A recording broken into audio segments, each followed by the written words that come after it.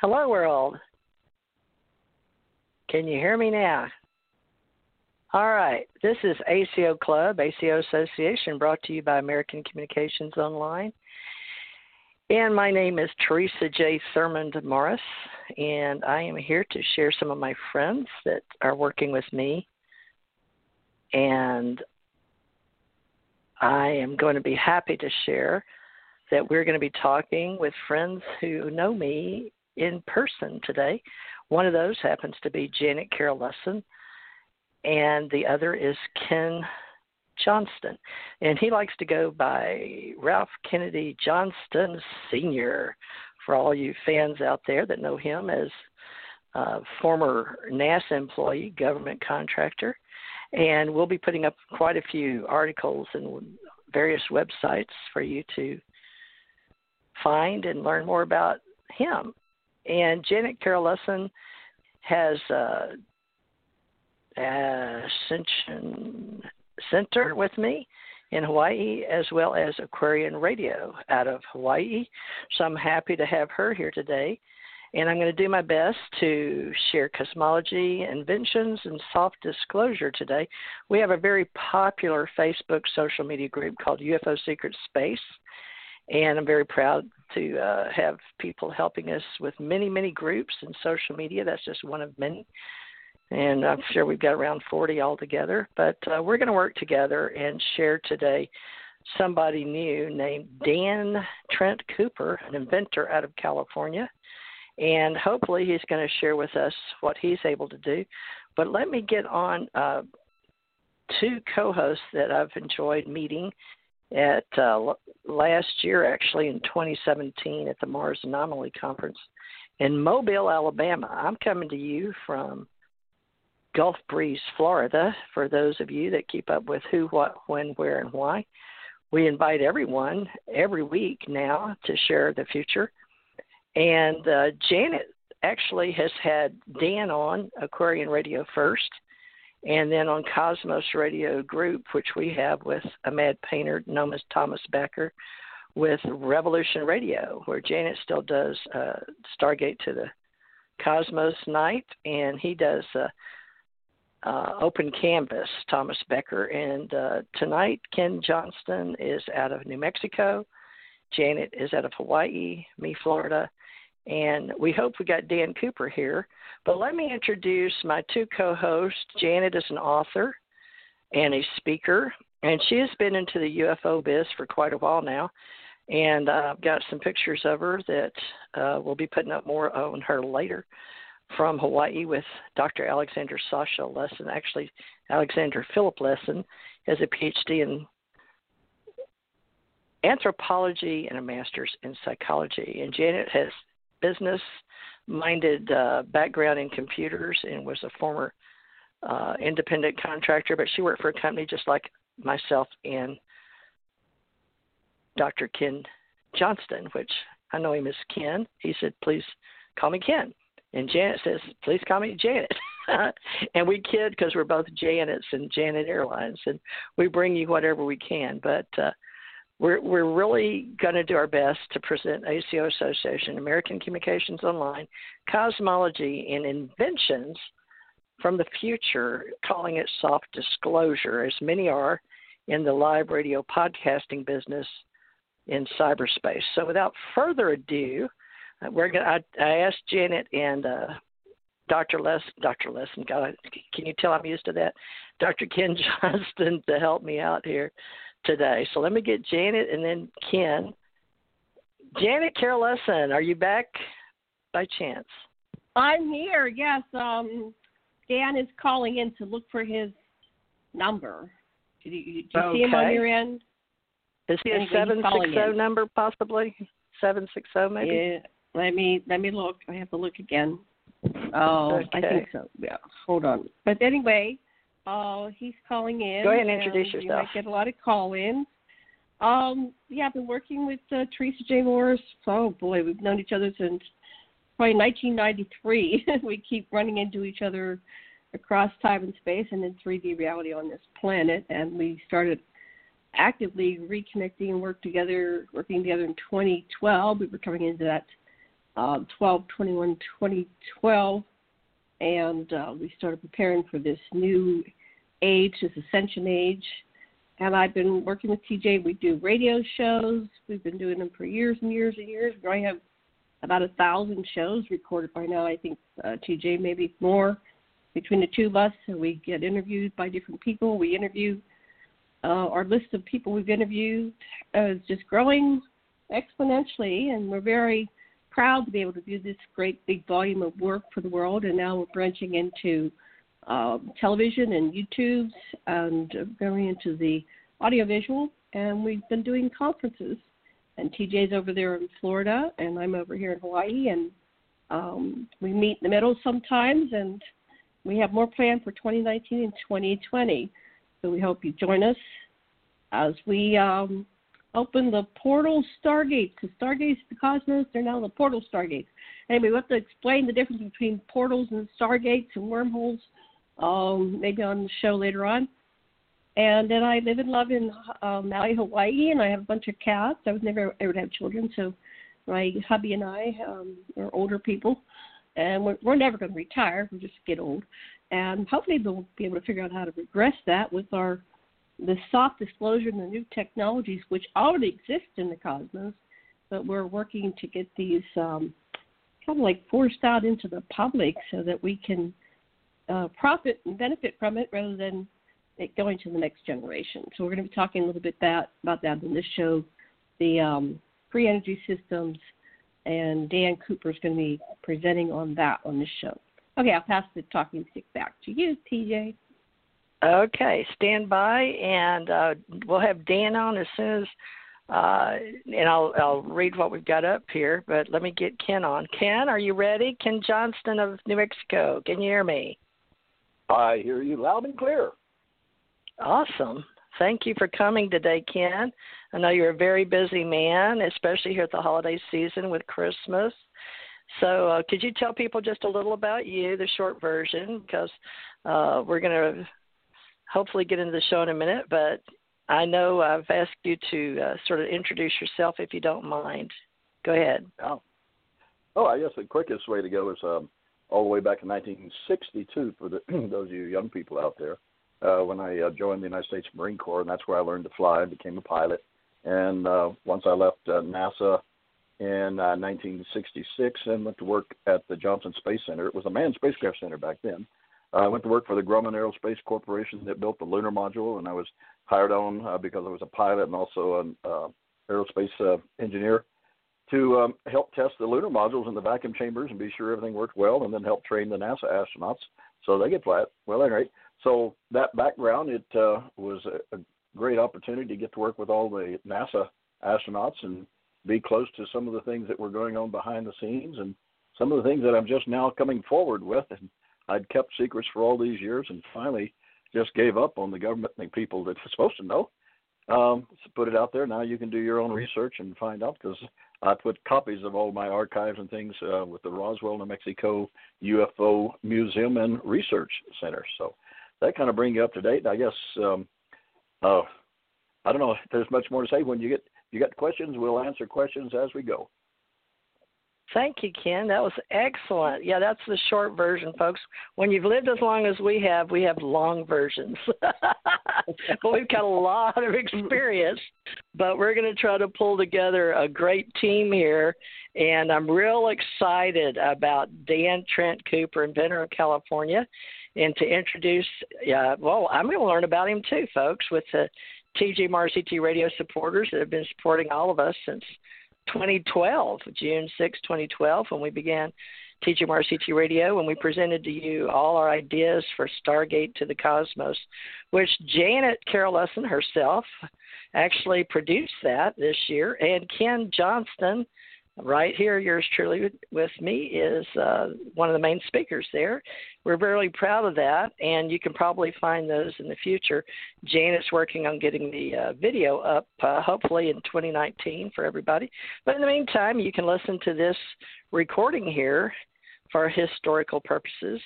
Right now in 2018 tonight, it'll probably be right up on YouTube. So we appreciate everybody that's supporting all of our listeners on iTunes and Spreaker and Stitcher and FM radio and, of course, Google and YouTube. And now I've put it up on Facebook. I punched that, and also Twitter. So thank you, Twitter.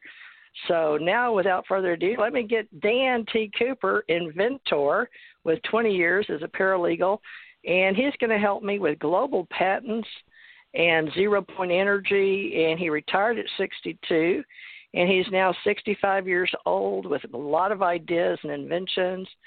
So he knows more about the zero-point energy, but he explained to me that he has the ability to uncomplicate things, you know, and it was Einstein that said if you can't say it simply, you don't know it well enough. So we're going to see if he can stand up to a sixth grade understanding for us. He assured me that he could. So I'm hoping he doesn't bedazzle us with this, because zero-point energy is one of those great things that we've all heard about, probably if you're into the cosmology, metaphysics, being in the New Age especially. But you see a lot of shows, Ancient Aliens, things like that. But this is radio and how we see it, so please pay attention. Okay, Dan T. Cooper, you're live and on the air with TJ, Ken, and Janet. How are you today? I'm good. Are we connected? We are. We're right on. Believe it or not, you are live and on the air, sir. How are you today? I'm good. How are you?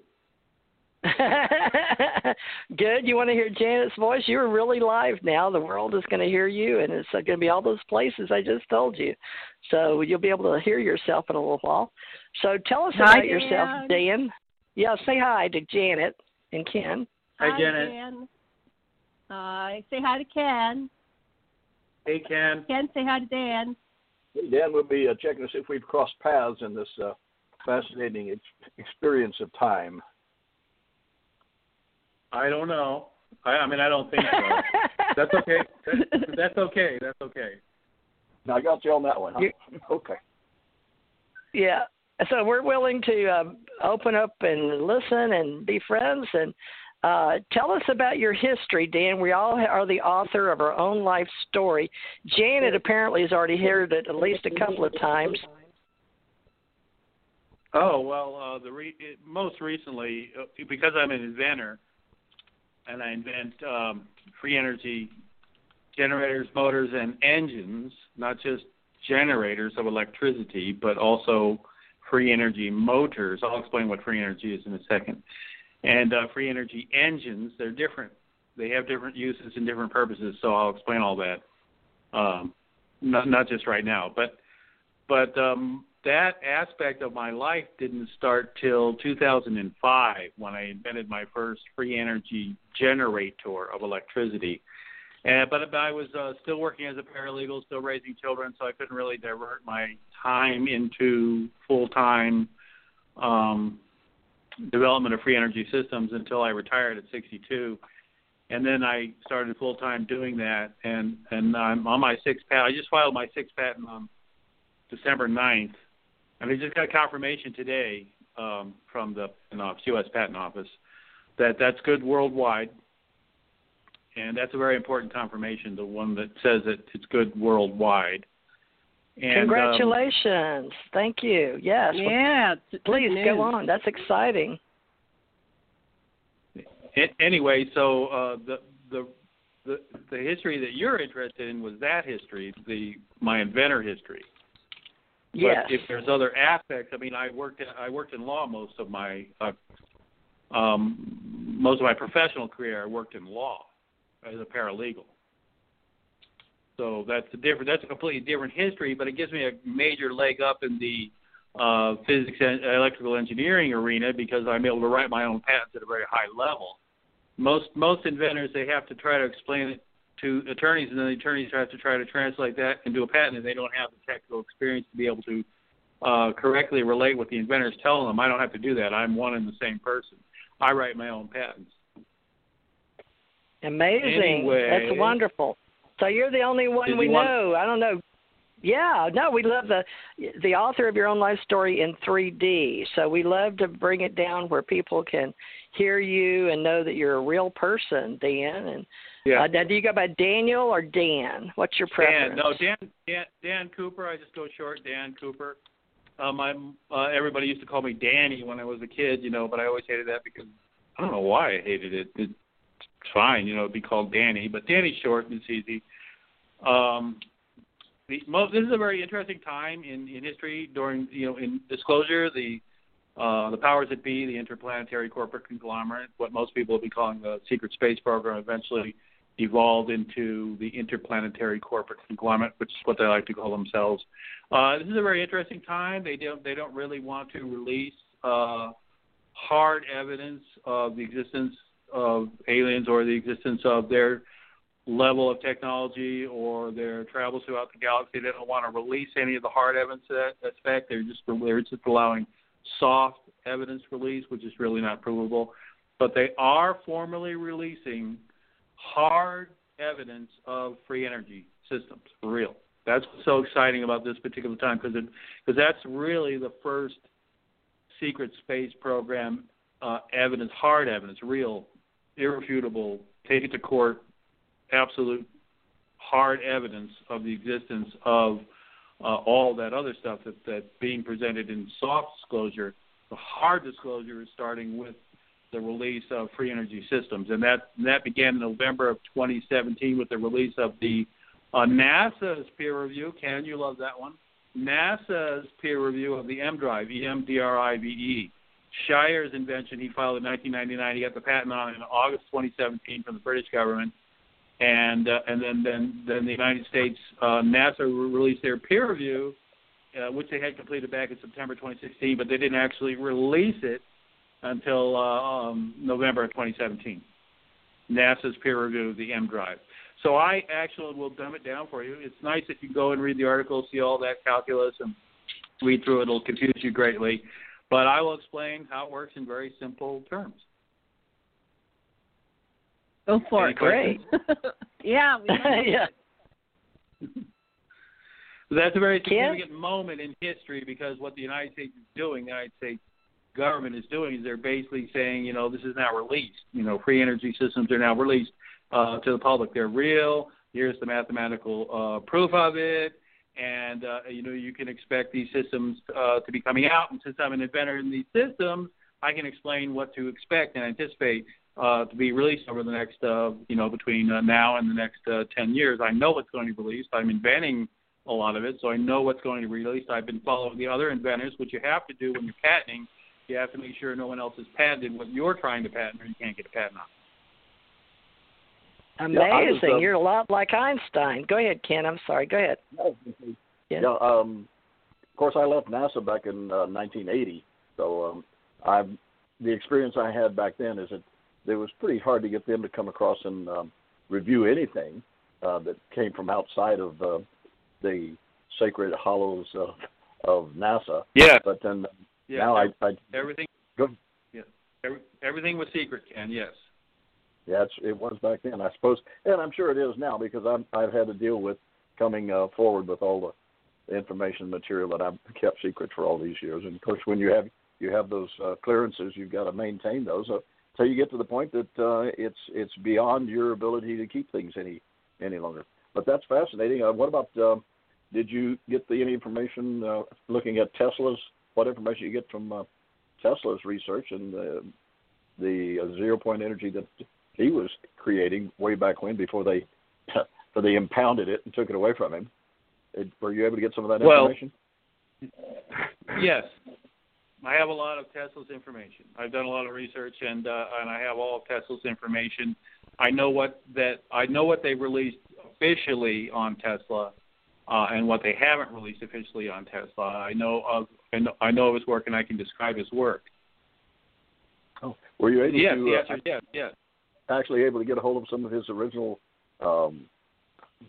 research and the papers and documentation? Because I understand that when they came in, they just took everything away, and so that the conglomerate of the oil moguls in the world that control the power.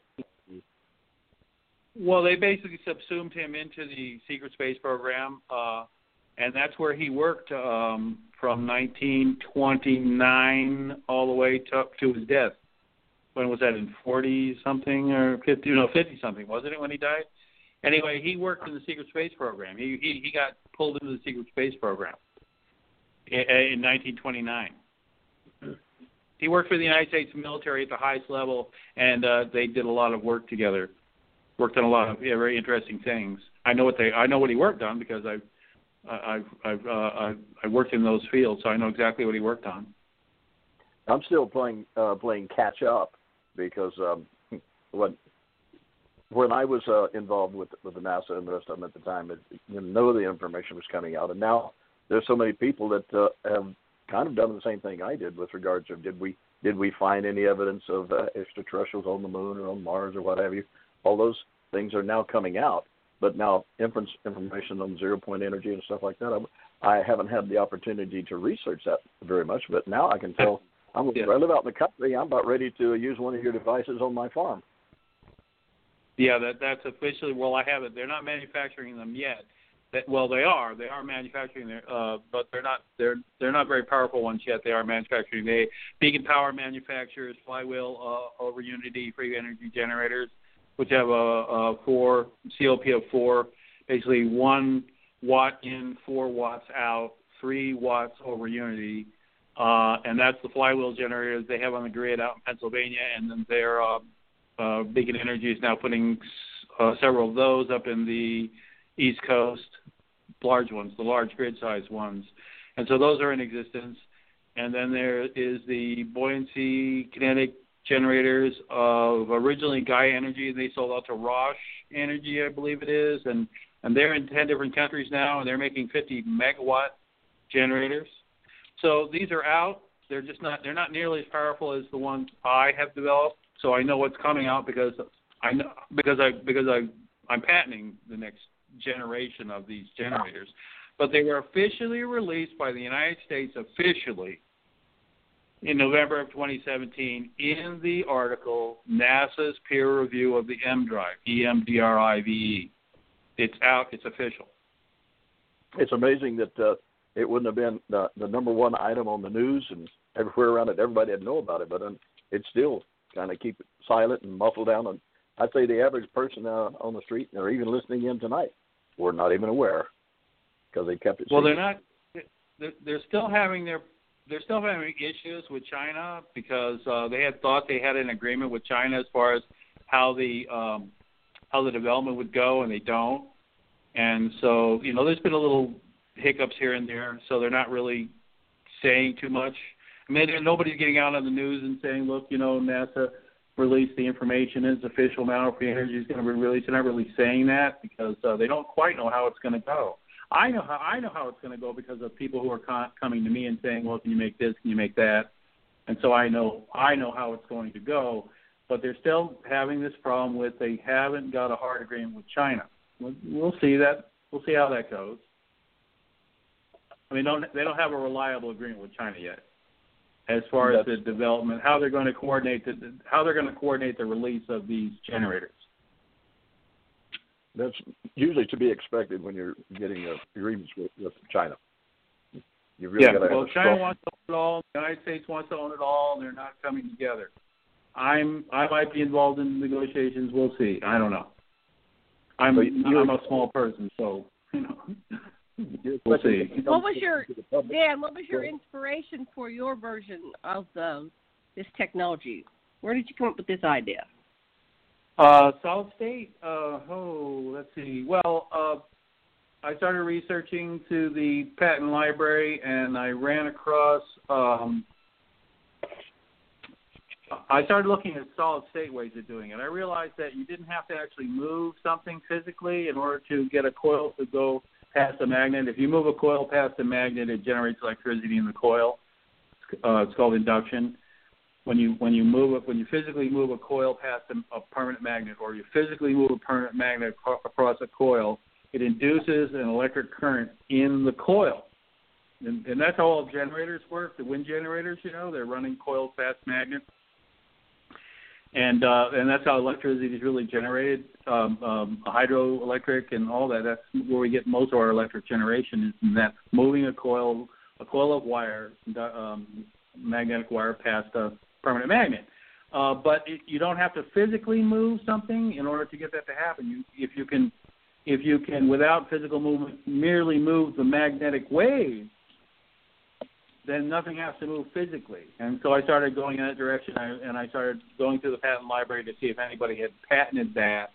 And I pulled down hundreds of patents that go way back into the 20s, actually. And then I pulled down Tesla's original work as much as I could find. None of the complete patents are there; just pieces are left. All Tesla's patents were retyped in the 50s, and everything that's important was kept out. But there's still enough. There was still enough here and there I could pick up on Tesla's work and a number of about 100 other inventors in what we call solid-state magnetic energy, free energy generators with magnetic energy. And then from reviewing those patents and studying those patents in depth, I was able to solve their problems. They each have problems. Each of the patents I reviewed have inherent problems that make them very short-lived. It's a lot like Edison with the light bulb. He actually, there were actually like almost 1,000 inventors that he had gotten their light bulbs from, but they just wouldn't last anything longer than a few minutes. And Edison's group actually figured out how to make it last, 100 hours as opposed to a few minutes, and then they went from there. So, there are a lot of free energy generators that have been patented. They just don't last very long. Your objective is to get it to last 30 years, which is the life expectancy of a transformer, which is a solid-state device. Most solid-state devices they have 30-year guarantees. They'll last 30 years. That's what you want. You want a magnetic energy powered free energy generator that will last 30 years. That's what you want. You also want it to be low in price. That was one of the other objectives I had. Is a lot of people were coming up with very expensive ways of solving the problem, and that doesn't really work either because that won't beat coal-fired energy generators, which are at 5 cents a kilowatt hour. You have to be far below 5 cents a kilowatt hour in order to make it pencil. No one's going to buy it unless it's far lower than 5 cents a kilowatt hour. So I had a lot of problems to solve. It took me a few years to work it out, but I did. Now, did you do any research into? We get into UFOs and what might power them as far as intergalactic energy, and I discovered the sixth force and the seventh force. I independently derived those two forces, and those two forces are still not going to be released by the United States military. So, I can tell you what's been publicly released by Lockheed Martin. I can show you what's been publicly released by Lockheed Martin. I can show you the two patents that Nikola Tesla put up in 27 and were awarded 28 using the sixth force.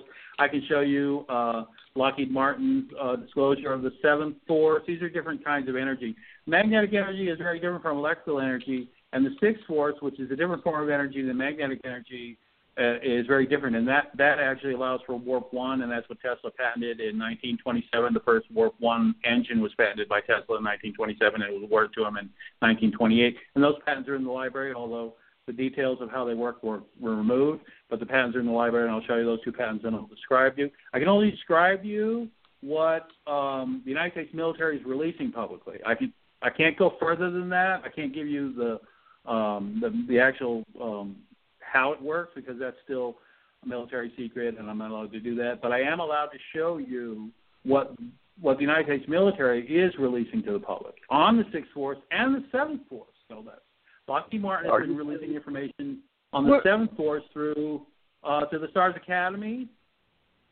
of Arts and Sciences. Are you still connected with the military? Or are you? No, I've never been. No, I don't. No, I don't work in the military, and never have in this lifetime. On this timeline, I have not worked in the military. That's another timeline, another place.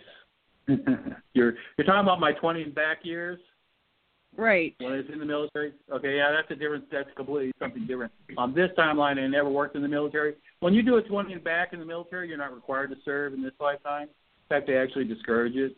Like you already put in your 20, you don't need to put in another. That's okay.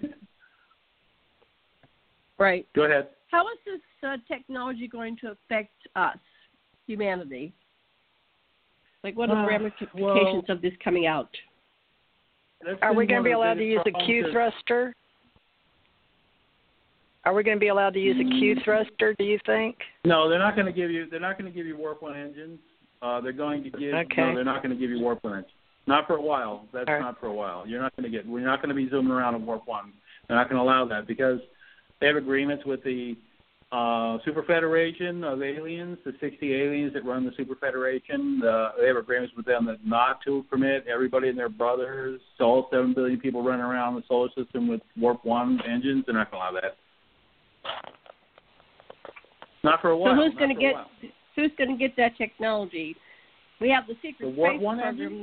They're already operating on that level and above, right? Correct? Oh yeah. They have all that. They have everything in Star Trek was real. It's all real. And it is real. They're still using replicators, Warp 10, was actually Warp 9.8 engines. All that stuff's real. It's all real. Mm-hmm. The United States has had it for a while. The United States had their first Warp 1 ships in 1952. Real reliable Warp 1 ships in 52. Well, do you know on this timeline, Dan, with Tesla, you mentioned he died 43, and that's when a lot of the our Social Security numbers and 47 CIA, all that. So can you tell me how do we fill in from 43 to where there's some time missing? Can you fill it in? 43 to 52 on this timeline? Well, okay. Whatever you're willing to fill in. Because I can tell you I can tell you a lot of the history. First of all, Nikola Tesla, when he filed his patents in 27 using the 6 force. It's better if I describe shortly what the 6 force is. The 6 force is a different form of energy, and just like two magnets of the same pole repel each other, you try to push them together, repel each other. 6 force is a different form of energy, and when you fire up the 6 force, it repels gravity at 99% the speed of light. So if you have enough of it in a ship, you have a Warp 1 engine. Are you with me? Hello? Yes. I'm okay. listening. There was just there was something in the background. I don't know where it's coming from. Okay, so he patented that in 27, and then he publicized his patent throughout the world because he was trying to sell it. The United States wouldn't buy it from him. Westinghouse says, we can't put a meter on that, and they wouldn't buy the 6 force from Tesla. So Tesla went and he advertised it to every major country in the world. And guess who bought the patent? Guess who bought the patent from him in 1929? Take a big guess. Hello? Go ahead, somebody. I know the answer, but I want to read the guess. Go ahead, take a guess. Who bought the patent from him in 1929? Ken, who bought the patent? Which got him in major doo-doo with the United States. Who bought the patent from Tesla in 1929 for the Warp 1 engine? They're not guessing. You'll have to tell them. Or else they're not Nazi Germany bought the patent. Nazi Germany bought the patent. So Nazi Germany had the first Warp 1 ships. They were the first ones to the moon. They were the first ones to Mars. They were the first ones to negotiate with different aliens because they had the Warp 1 engine. Right.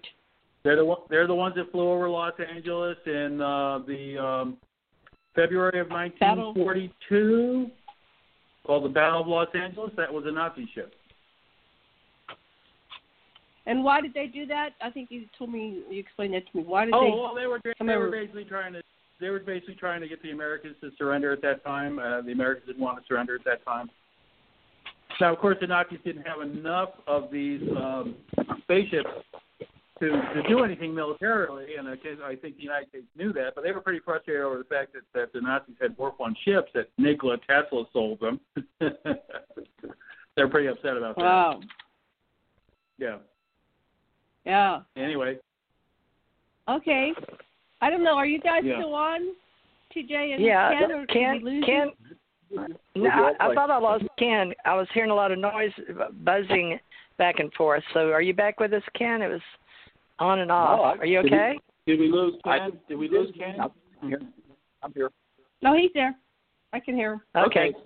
So, well, that was the first Warp 1 engine. I think that was what you wanted to know, the history of the development of the Warp 1 engine. Eventually, we came to the war. Didn't really end in 1945. It ended in 1952 with the treaty, with a truce between the United States and Nazi Germany. There are two Germanys. There's Germany and there's Nazi Germany. They're not the same. And then there was a truce in 1952, and the Nazis gave the United States 3 ships as part of the truce to study. We didn't just study the Roswell crafts in 1947. We also had the Nazi craft and their engineers to actually explain how they work and to show them how they worked. And the first joint mission to Mars with the United States with the Nazi Germans were in 1934. The Nazi Germans actually took astronauts with them in 1934 to Mars to show the United States what they had. It only pissed them off. With the war anyway, for good reason. The Nazis were a little maniacal. They wanted to take over everybody, and the whole genetic purity thing was a little too much for us. Still is. Anyway, so we came to a truce in 1952. We actually have a treaty with the Nazis in 1957. So the Nazis didn't lose the war. Sorry, it didn't happen that way. What happened between 1945 and 1952? 1945 was the public. Well, that's when we were hunting the Nazis. We were hunting down their secret bases in Antarctica and in Brazil. But we didn't have the weapons to defeat them. We couldn't oust them from their secret base. And that was the problem. We knew we were going to have to negotiate with them because we couldn't oust them from their secret military bases in Brazil and Antarctica. We couldn't get them out. We didn't have the technology to defeat them. We couldn't remove them from their bases. So we knew they were eventually going to build up enough weapons to come back and engage us again. Then we decided, you know what, we need to get along with it. Remember they did the flyover in 1952? The flyover in D.C.? Right. Yeah, well, that's real. Those are real Nazis. Those are Nazi ships. Those aren't aliens. Those are Nazi ships. Right. So the surrender in 1945 was with Germany, not with Nazi Germany. Like right. Two different the military commander that surrendered that signed the surrender with Eisenhower was not in charge of the Nazi units. He said, I can't surrender Nazi units. I can't even surrender. He wasn't even officially able to surrender. Eisenhower wouldn't even meet with him. He didn't even go in the same room with him. He was just one general that signed over his unit. That was all it was. There was no real surrender in 1945. You just read the transcript, you can see. Yeah. Eisenhower didn't go in the room with him for a good reason. He had no authority. So in 1948, when Eisenhower made a treaty, the question was, when the craft landed at the airport and Eisenhower made his treaty with him, who did he make the treaty with? Right. Who was that? Well, you're talking about Eisenhower in 1956 making treaties with the Greys and with the Tall Whites and the different aliens from the Super Federation. Did the You're Nazis talking about have something different. You're getting mixed up between Nazis and aliens. No, We're just talking treaties. We're just talking treaties. Okay, that's the 56 treaty. The 56 treaty was with the Super Federation. The Super Federation consists of 60 advanced species throughout our galaxy. There are 3,000 starfaring species in our galaxy other than us. And 60 of them actually rule the galaxy, and that's the Super Federation. 40 of them are humanoid, 20 of them are non-humanoid, aquatics and reptilians and insectoids. And then he negotiated a treaty in 1956 with the Super Federation. That's in 1956. Now, that's different from the Nazis. What was done in 1957 was with the Nazis. So, TJ, are you willing to share with Dan your version of the Roswell crash or delivery or whatever you want to? Are you willing to share that with Dan and our listeners? Are you talking to me? TJ. Oh, okay. Good. Theresa, are you there? Apparently, TJ? you had to say me. All right. Yeah. Teresa. I don't know where she is. Teresa. Okay, she disappeared. Anyway, okay, back to our history. So this is the alternative history that I like to talk about, that I like to get out there. Because this will free humanity. The real history, right? Yeah. Dan, do you have this already written in the documents or published or where it's available, where we can have everybody start getting brought up to speed so we understand what has happened in the past and where we're at and where we're headed? See, other people are doing that. I'm an inventor. I work all day and invent and file patents. I'm not involved in that aspect. You should talk to my favorite person for relating the history. Actually, I like Corey too, even though he's jumping bed lately, and a lot of people are upset with him. But he has a really good, he renders the history of the United States very well. So does Randy Kramer. Both of those, you should go to them. They've got it down. I don't know about Wilcox. I haven't followed his rendition, but a lot of the people who've been involved in the disclosure movement, they have a good rendition of the history. You don't need mine. Although no, they don't know the technology development like I do because I've been inventing. They don't know that aspect, the history of the technology. I have the technology down because I am a physicist and an inventor. That's my advantage. No, I haven't written a book on that. Somebody's going to make me write a book on that. I got that one. Yeah. Dad, I'll help you if you need help to document this, because this is important to do before we're all dead. It's to document what you're very, but I'll help you do that.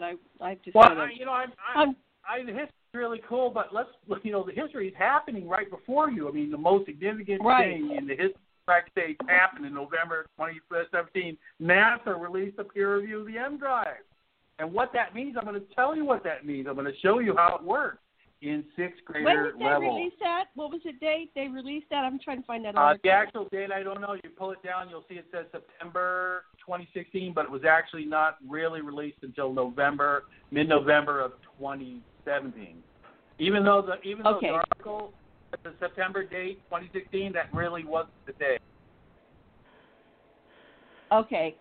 Yeah, I saw one from 2016, so I was thinking it was more recent, but that's the right one. Okay, I have that. Okay, so history is happening now. It's supposed to be released. The Obama administration ordered it released in September of 2016, and then it got blocked. It wasn't officially actually released. It got blocked in 2016. November 14th. It wasn't officially released until November 14th of 2017, and that was because the British awarded Shire the patent in August of 2017. So the British kind of forced the release. So did a bunch of other things. It was a whole bunch of events that forced the real official release. But that's history in the making. We're making it today. History's happening. It's happening. This is the biggest thing in the world, as far as I'm concerned, is the release of that peer review. You're talking about. That's not soft disclosure. Well, that's hard disclosure.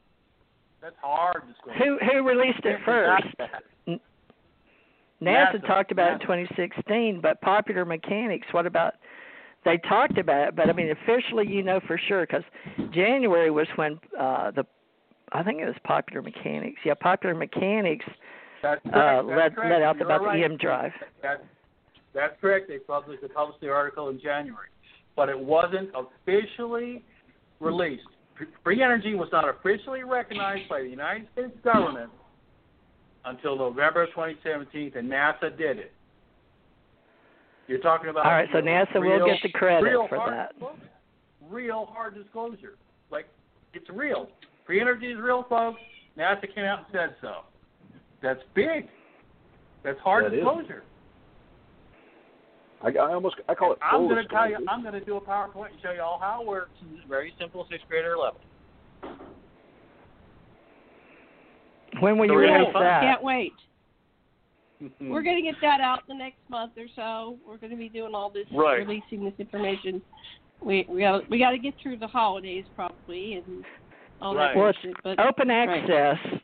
They have open access, folks, with meaning open source or Creative Commons license on papers, and that's what you're referring to, right? It's open to the public. They had a peer review paper, Measurements of Impulsive Thrust from a Closed Radio Frequency Cavity in Vacuum, and that was the Journal of Propulsion and Power, and it was December. That was actually held back and wasn't really released out to the public until November of 2017. It still got held back, even though it has that date when they completed it. It still was not open to the public until November of 2017, which was a month or two after Great Britain had awarded Shire the patent, which he filed for in 1999. So he didn't get the patent for, 18 years later? They had him under a Secrecy Act for 18 years, that poor guy. Wow. Well, who gets credit? Because Eagle Networks says it got their hands on the EM drive. We'll have to do some research on, since you're into the patents, who has the patent on the EM drive? The Chinese got their hands on it, and then they recreated it, and they built it, and they flew it out in space and tested it in August of 2014. You remember the Chinese went to the moon in December of 2013. December 13, 2013. They went to the moon. We were already mining. We were already mining for years. All the different, weren't they? I mean, I had information that everything was being mined on the moon because we couldn't get our hands on a lot of the material from space. And even back when Lazar was working, so we only had a very minimal amount. Of course, he was talking about stuff we didn't have yet, right? He just had a minimal amount. My husband worked on that. But he told me that we'll just say the ETs weren't allowing us to have certain information. You're talking about the mining of the elements that are not on our element chart of elements? Yeah. You're talking about the elements? Okay. You got to tell them what they're mining, you know. Well, yeah, but you know, it became on the element charts, about 3 or 4 of them, after that's right. After Bob Lazar let us know. I thought it was over with back then, 87 or 89. I think it was 89. And I really did. I thought it was over. I thought, okay, it's all over with. Now we're going to move forward, but it didn't happen. The new elements. No, they never released the elements. And they're not releasing information on the elements either. But even though a lot of us know that they're there, you know, they're still not releasing the elements. We can't work with them. Private labs can't work with those elements, and we can't get them. And we can't even get articles on them. But that's okay. You know, I don't work with those elements.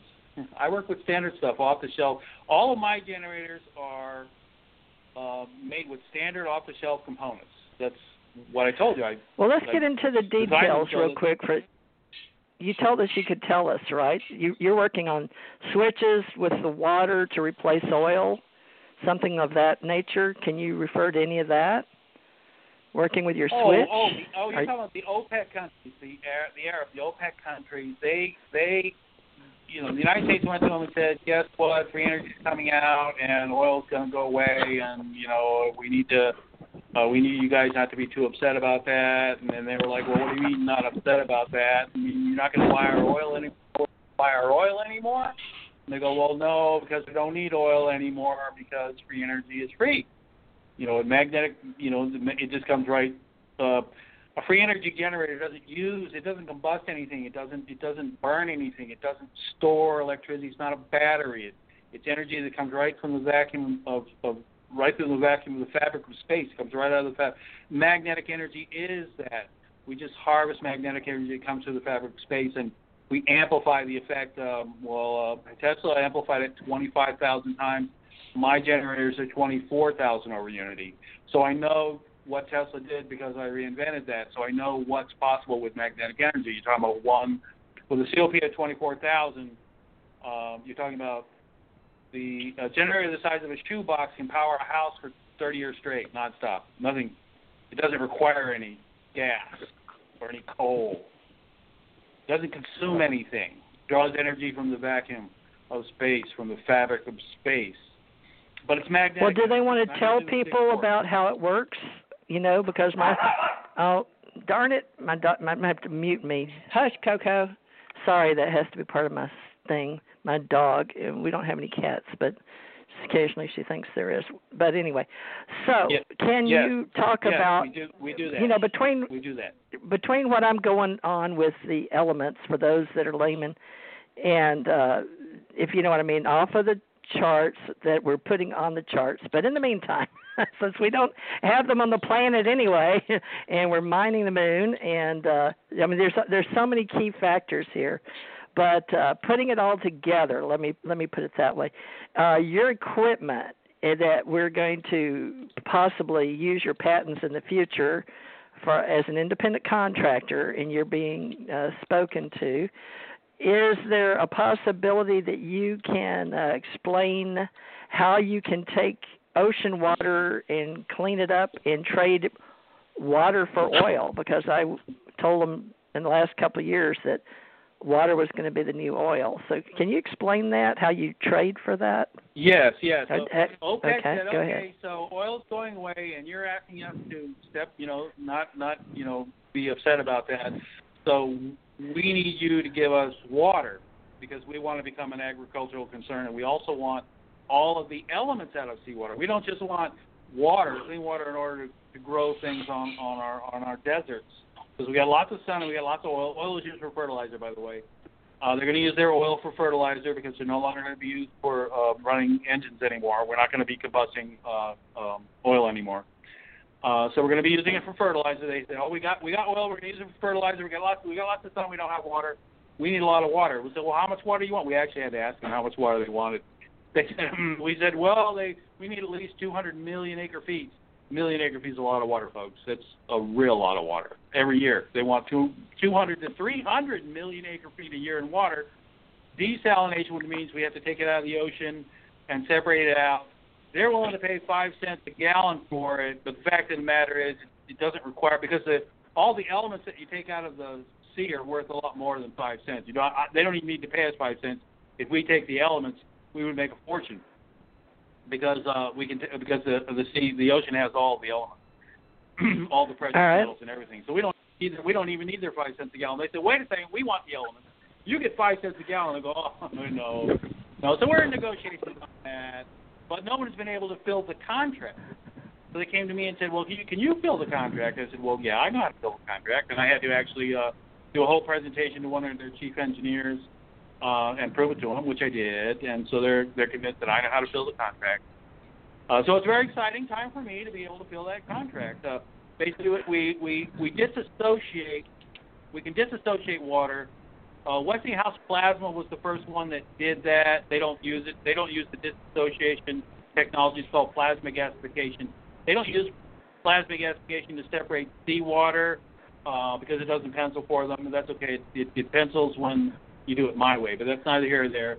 Point is that disassociation technology has been around for about 10 years. Westinghouse Plasma has plants all over the world where they disassociate garbage and turn it into 50 megawatt electrical generation plants. So disassociation, gasification, plasma gasification is not new.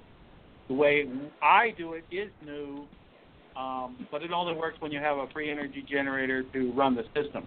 It doesn't pencil unless you have a free energy generator run system. So essentially you disassociate water into a separate element. And so water is H2O, 2 hydrogen molecules, 1 oxygen molecule, and you separate it into 2 gases, hydrogen and oxygen. And no one's been able to put the 2 back together as fast as you separate. We can separate seawater. Everybody knows how. Lots of people know how to separate seawater very quickly using plasma gasification. There are various people who have patents on that. But they don't know how to put the 2 gases back together as quickly as they separate. That's always been the trick, the problem, and I solved that problem. And so I'm working on that patent now. Believe it or not, it was actually NASA, Ken. NASA solved the problem. I actually built out for 1965. We solved that problem. So I don't think I can patent it. I can patent modification of it because they didn't do it the way I'm going to do it. But they did suggest in the 1965 article how it could be done better, but they didn't actually do that. So it is patentable, and we're going to do it. We're going to do it for the article. Well, let me let Ken and Janet ask you a question, and then we're going to go the next hour. So we may do a little minute or two break for a moment for a little commercial or something. But in the meantime, you want me to come back? I'm sorry. Well, we got another hour. Wow. We got another hour. We have a whole another hour, of course. But let Ken, because there's a lot of names you've mentioned, and that's great. So, Ken, have you got any questions? You used to be a contractor and contracting with NASA and all of that, but I want to get into the next half of the show on global patents and helping people like yourself. So, and tell them how you did your global patent. But, Ken, any questions thus far? and Janet, but let's let Ken and then Janet. We'll go the next half. Go ahead. Yeah, and kind of touched on the fact that NASA had the system working. Now, Apollo 13 had a problem where we had a leakage of the hydrogen, and that's where we had the explosion on Apollo 13, where we nearly lost the crew. Were they? I wasn't working with that piece of hardware, but that was on the command module. So, did you, Dan? Did you get involved with that at any? Going back. No, I didn't. I was in law. I practiced law for my career.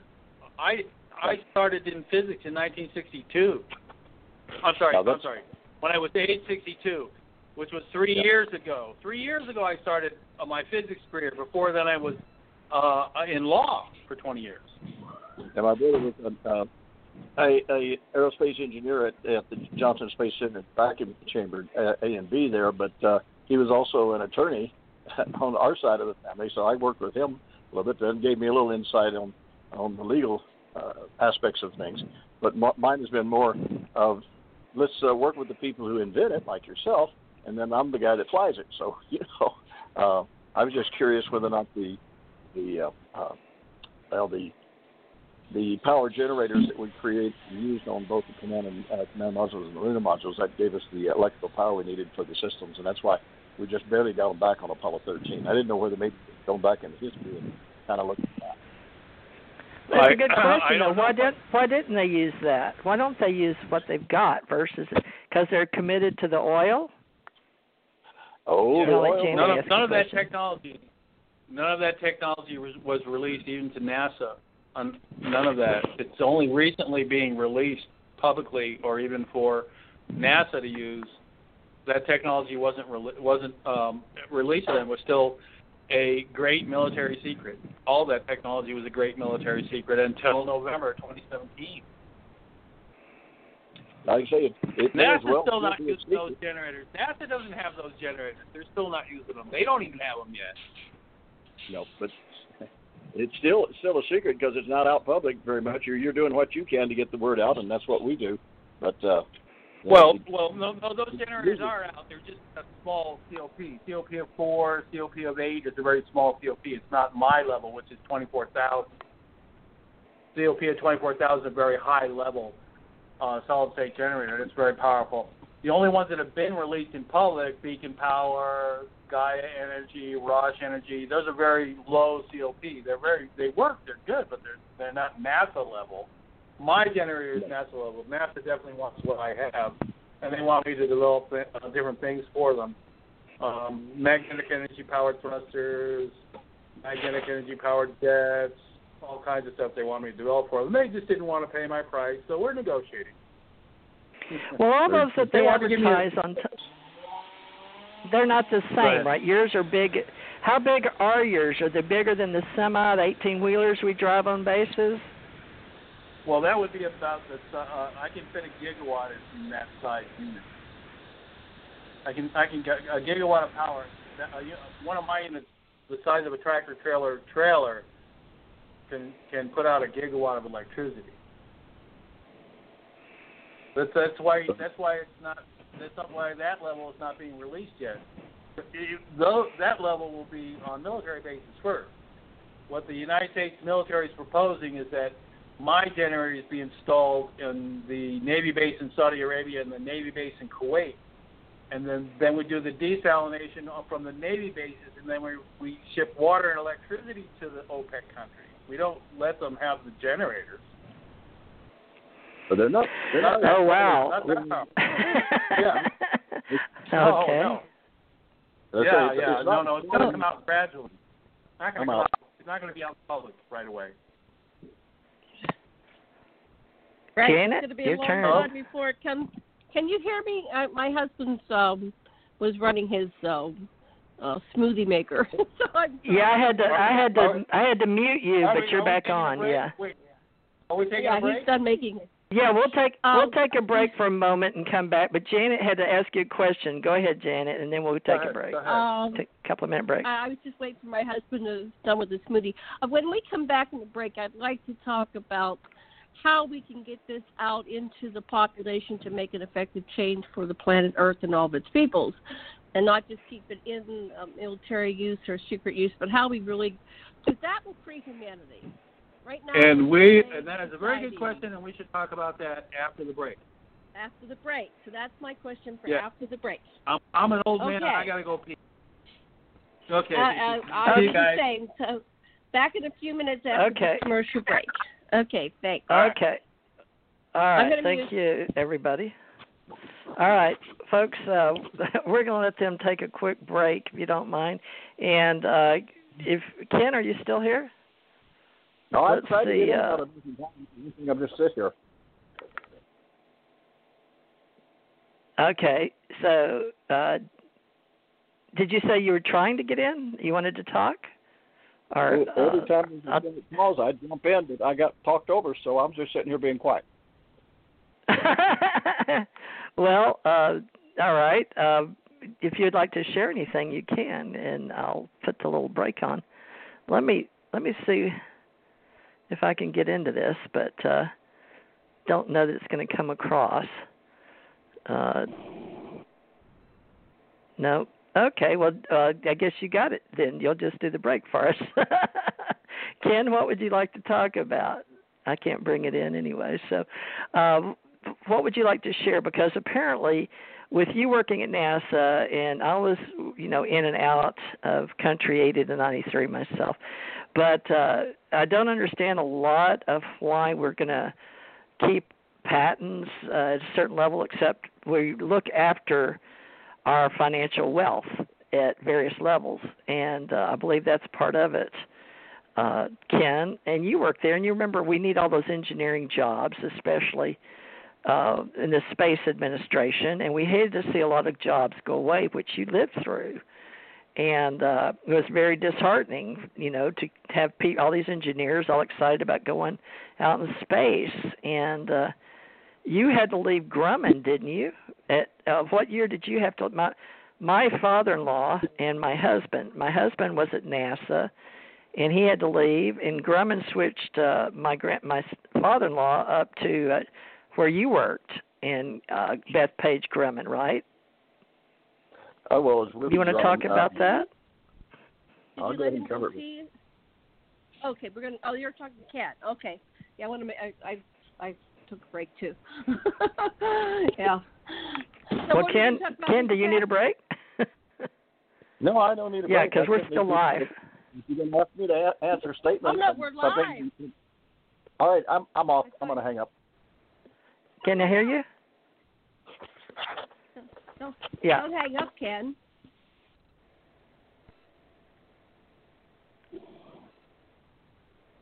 Don't know if Ken thought we were live or not, but he wanted to talk, so he got upset, I think. I'm not sure. All right, Janet, I think you're asking if we gave Dan a break. We did. So, and you've had a break. So, anyway, Janet, why don't you try to call him real quick, the 505 number, and tell him to come back, that we were just taking a break, but he was live. Can you do that for me? All right. I'm back. Okay, Dan. Great. Yeah. Now Ken's on a little break, but Janet's going to check on him for me. So we'll be back in a few minutes, folks, with Janet and Ken. So, Dan, if you don't mind, what happened is Dr. Lessin comes home, and he's very regimental, and so he had a smoothie run in the back, and Ken had some kind of interference back and forth and couldn't get on. So he was wanting to talk, and he felt like he couldn't get in. So he's just taking a break now. So, and everybody listened because I couldn't pull the break commercial up, but that's okay. Guess it wasn't meant to be. So where you're at right now, let me see if Janet's calling him. Janet, are you calling Ken?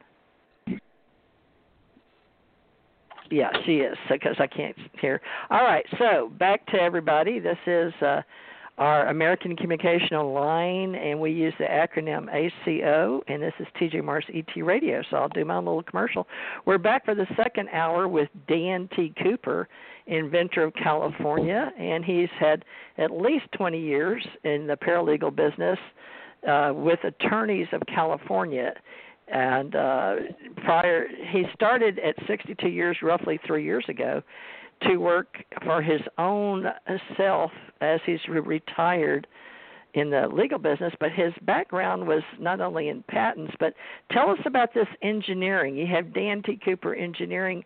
So you had electrical engineering or physics or just reading? You're a really good reader. How did that work? Crossover, just based on experience? I studied on my own. I had worked in civil engineering for quite some time.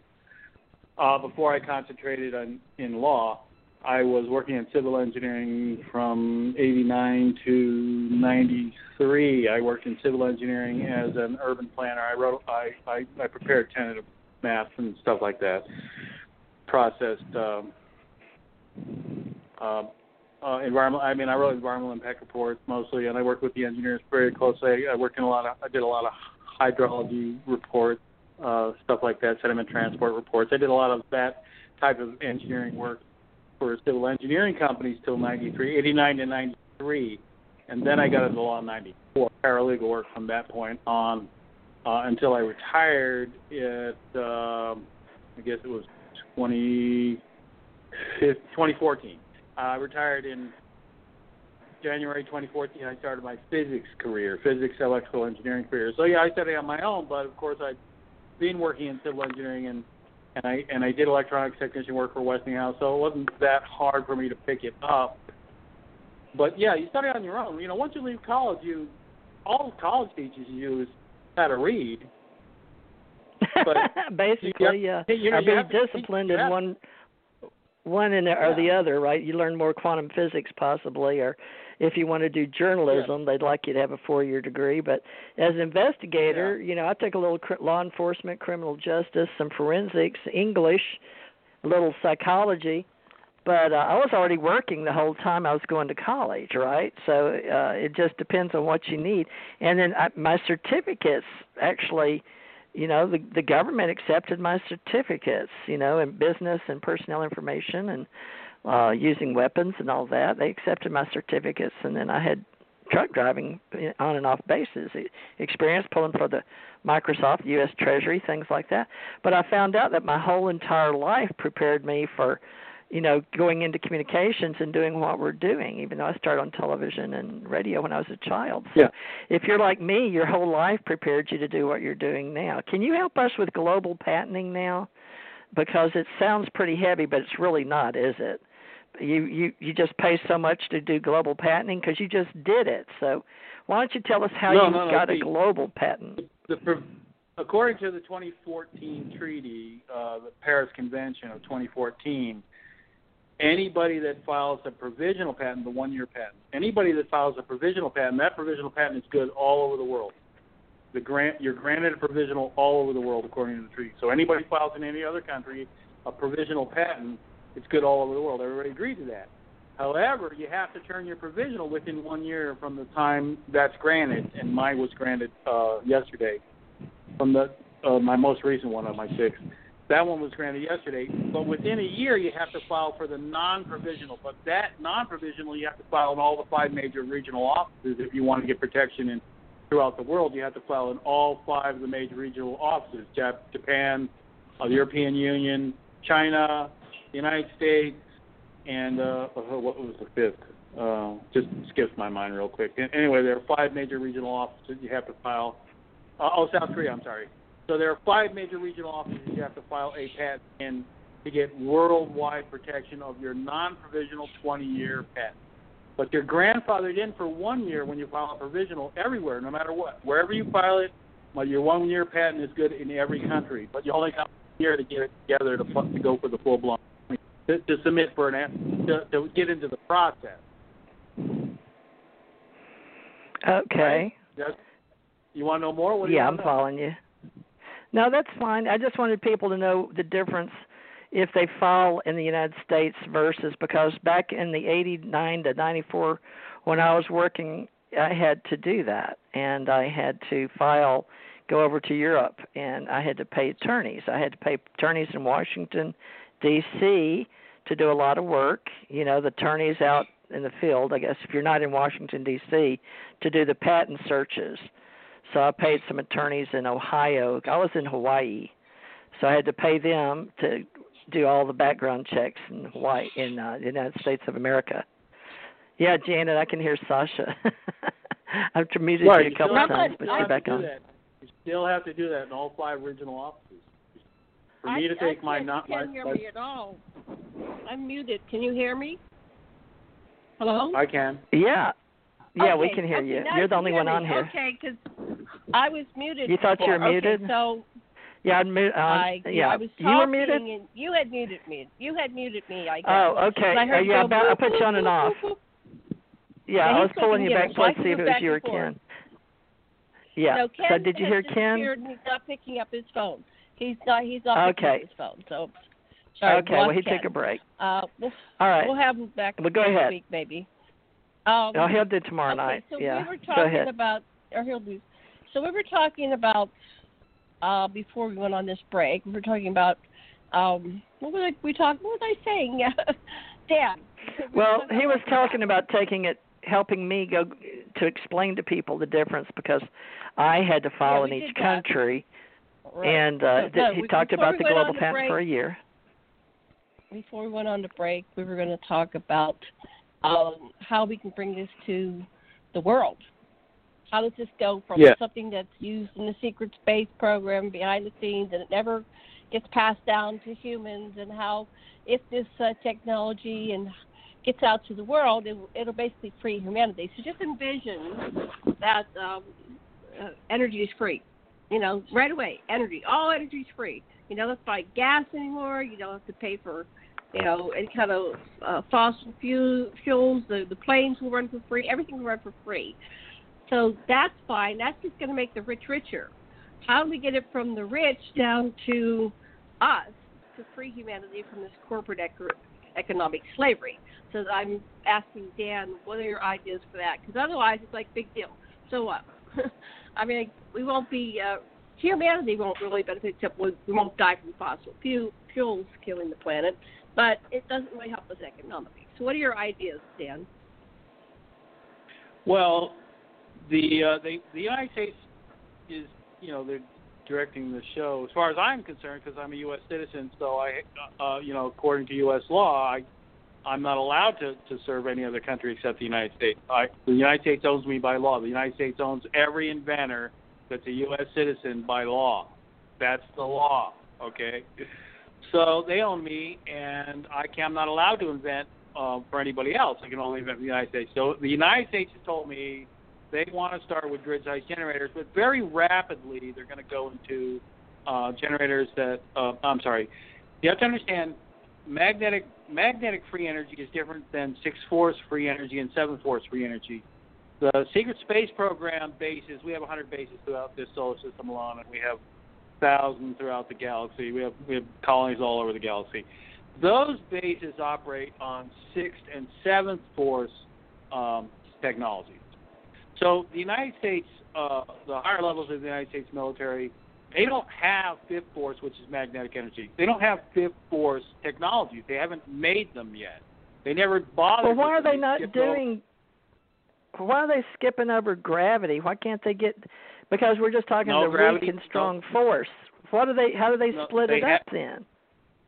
No, the 6th and 7th force is a completely different kind of energy. You don't even know. I have to describe it to you and show you.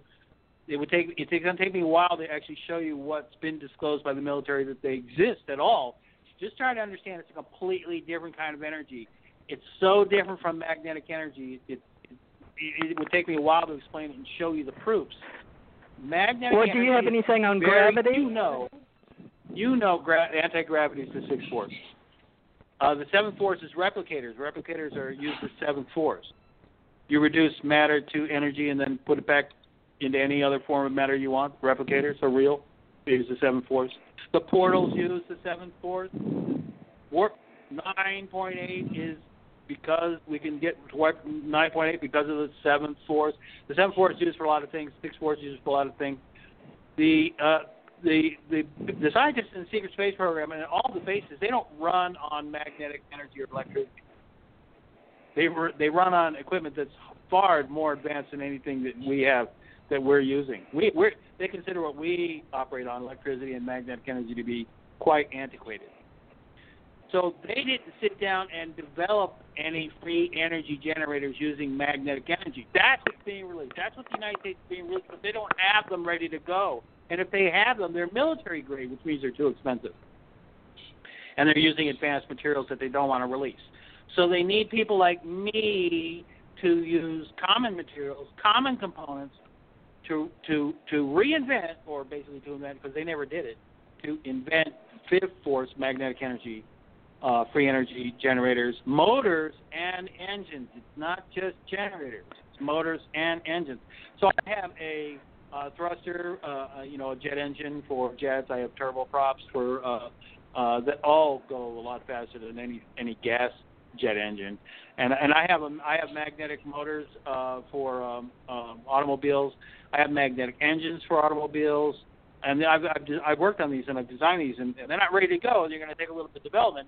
But until the United States gets behind that, they say, well, we want to start with grid generators first, and then we'll move into those very quickly. But they're trying to work up an agreement with China as far as to how this is going to go. And China, I don't know how the negotiations are going as far as, China is not too happy because they don't have any engineers that have invented this stuff.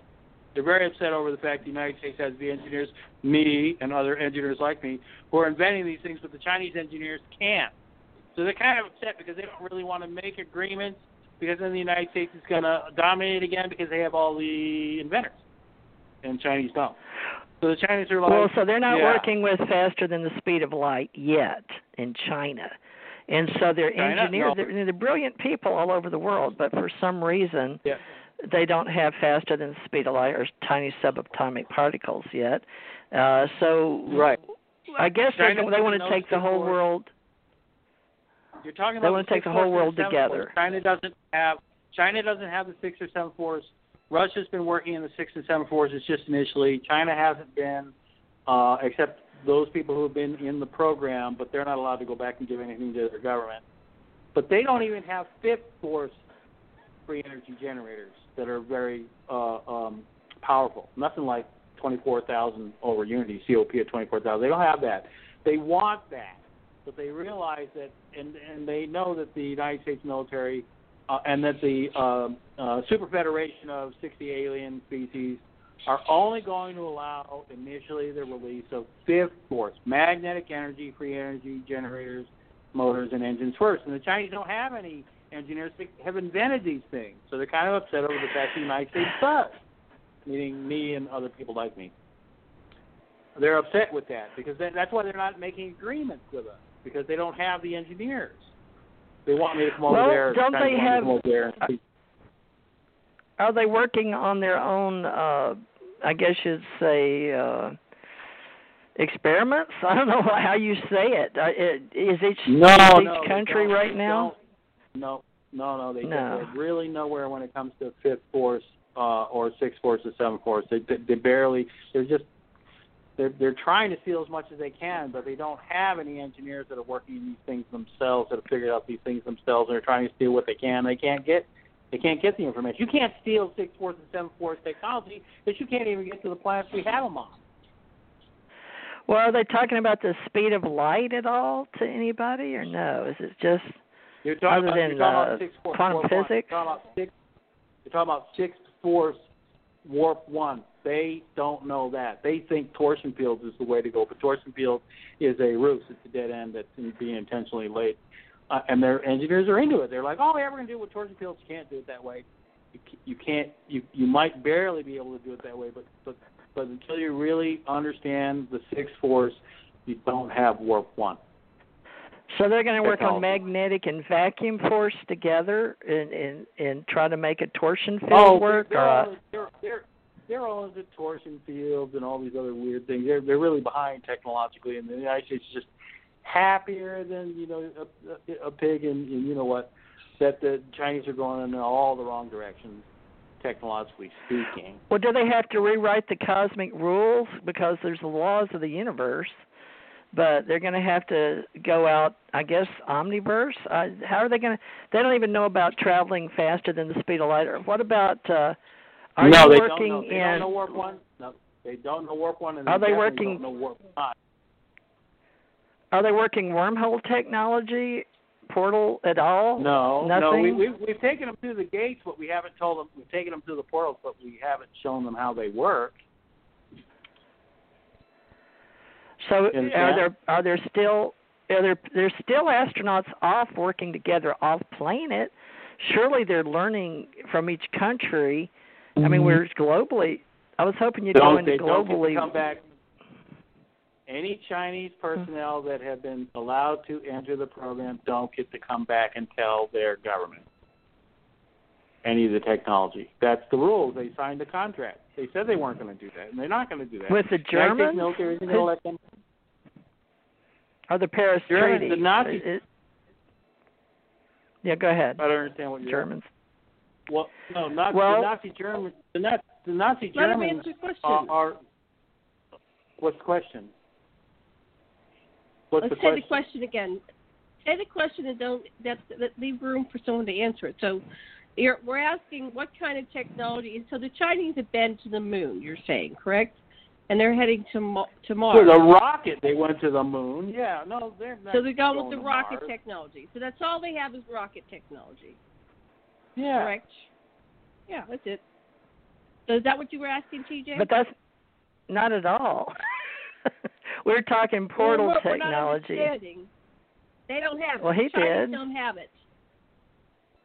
So who has portal technology? Anybody? Who has what? Portal technology. Oh no, the portals. Anybody? The portals. No, nobody has portals. No, the portals were built by the ancients. A billion years ago, there was a race called the Ancient Builder Race. And they built the portals, and it's like Stargate, except it's not a ring; it's actually a sphere, and those are real devices. And Lockheed Martin figured out how they worked, but they didn't tell anybody else how they worked. You can walk through the portal. Why Lockheed Martin then? What about Lockheed Martin? Well, since you're into patents, why are you saying Lockheed Martin figured it out? Lockheed Martin's team of scientists were the ones that figured out how the portals worked. And you found out that how? Is it on where we can find it in writing that Lockheed did? No. I know that because of it's Lockheed Martin that's releasing information on the 7th Force publicly. They're not saying it's us, but that's who back to the Academy of Stars and Scientists is. And when Lockheed Martin is telling Tom DeLonge, they have a wafer that does this and does that, and we make a wafer out in space. That's all true information. Tom doesn't have enough scientific background to understand how those things work, but I do, because I independently derive the 6th and 7th Force, so I know what Lockheed Martin is telling him. And they did some background research on all the people involved in Back to the Academy of Stars, and they're all you did that. You vetted all of them, but. Other than watching the YouTubes, they're all Lockheed Martin people. Gotcha. Okay, well that's good news because that way every layman can go out there. Go ahead, Janet. Mm-hmm. Yeah. Explain. Go ahead. Marilyn Hughes. Who's Marilyn Hughes? We don't know who she is. Oh, Marilyn! I love Marilyn. Marilyn Hughes. Marilyn Hughes is currently and I like Lockheed Martin because they actually rewarded people, the actual scientists who discovered these.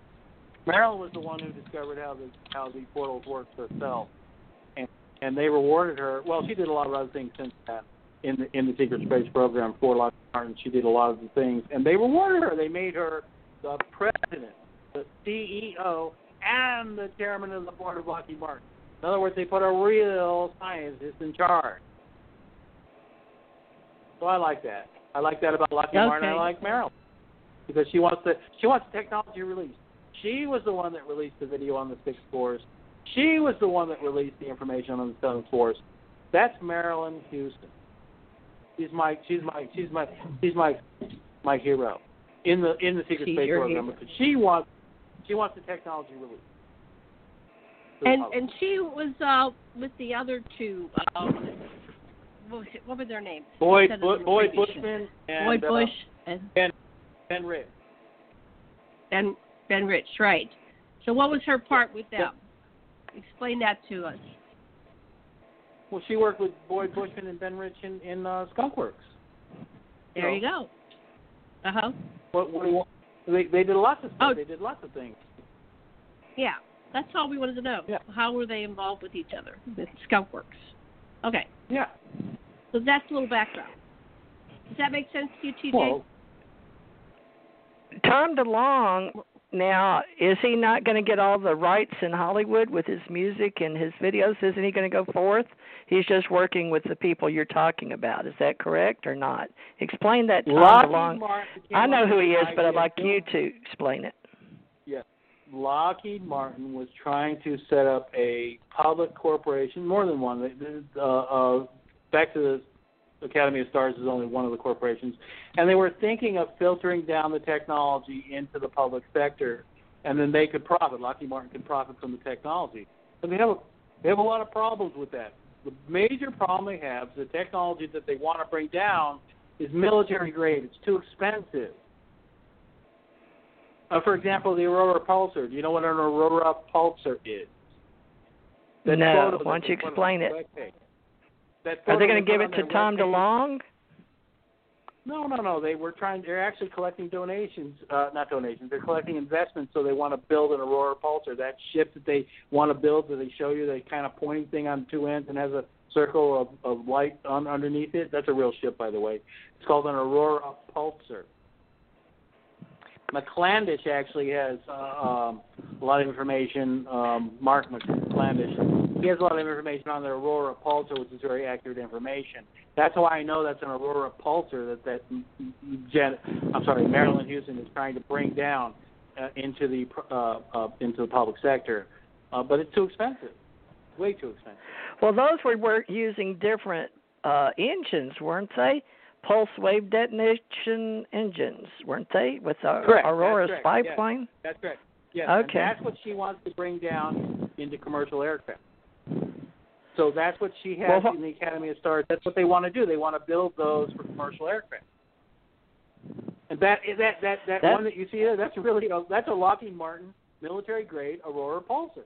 Goes 800,000 miles per hour, maximum speed. I don't see it, but where were you telling the people to go look at it? Did they remove it? Did they remove it? It was that black. I don't know what you're talking about versus what I'm talking about, but I was just mentioning it. But is there a picture that they can go look at?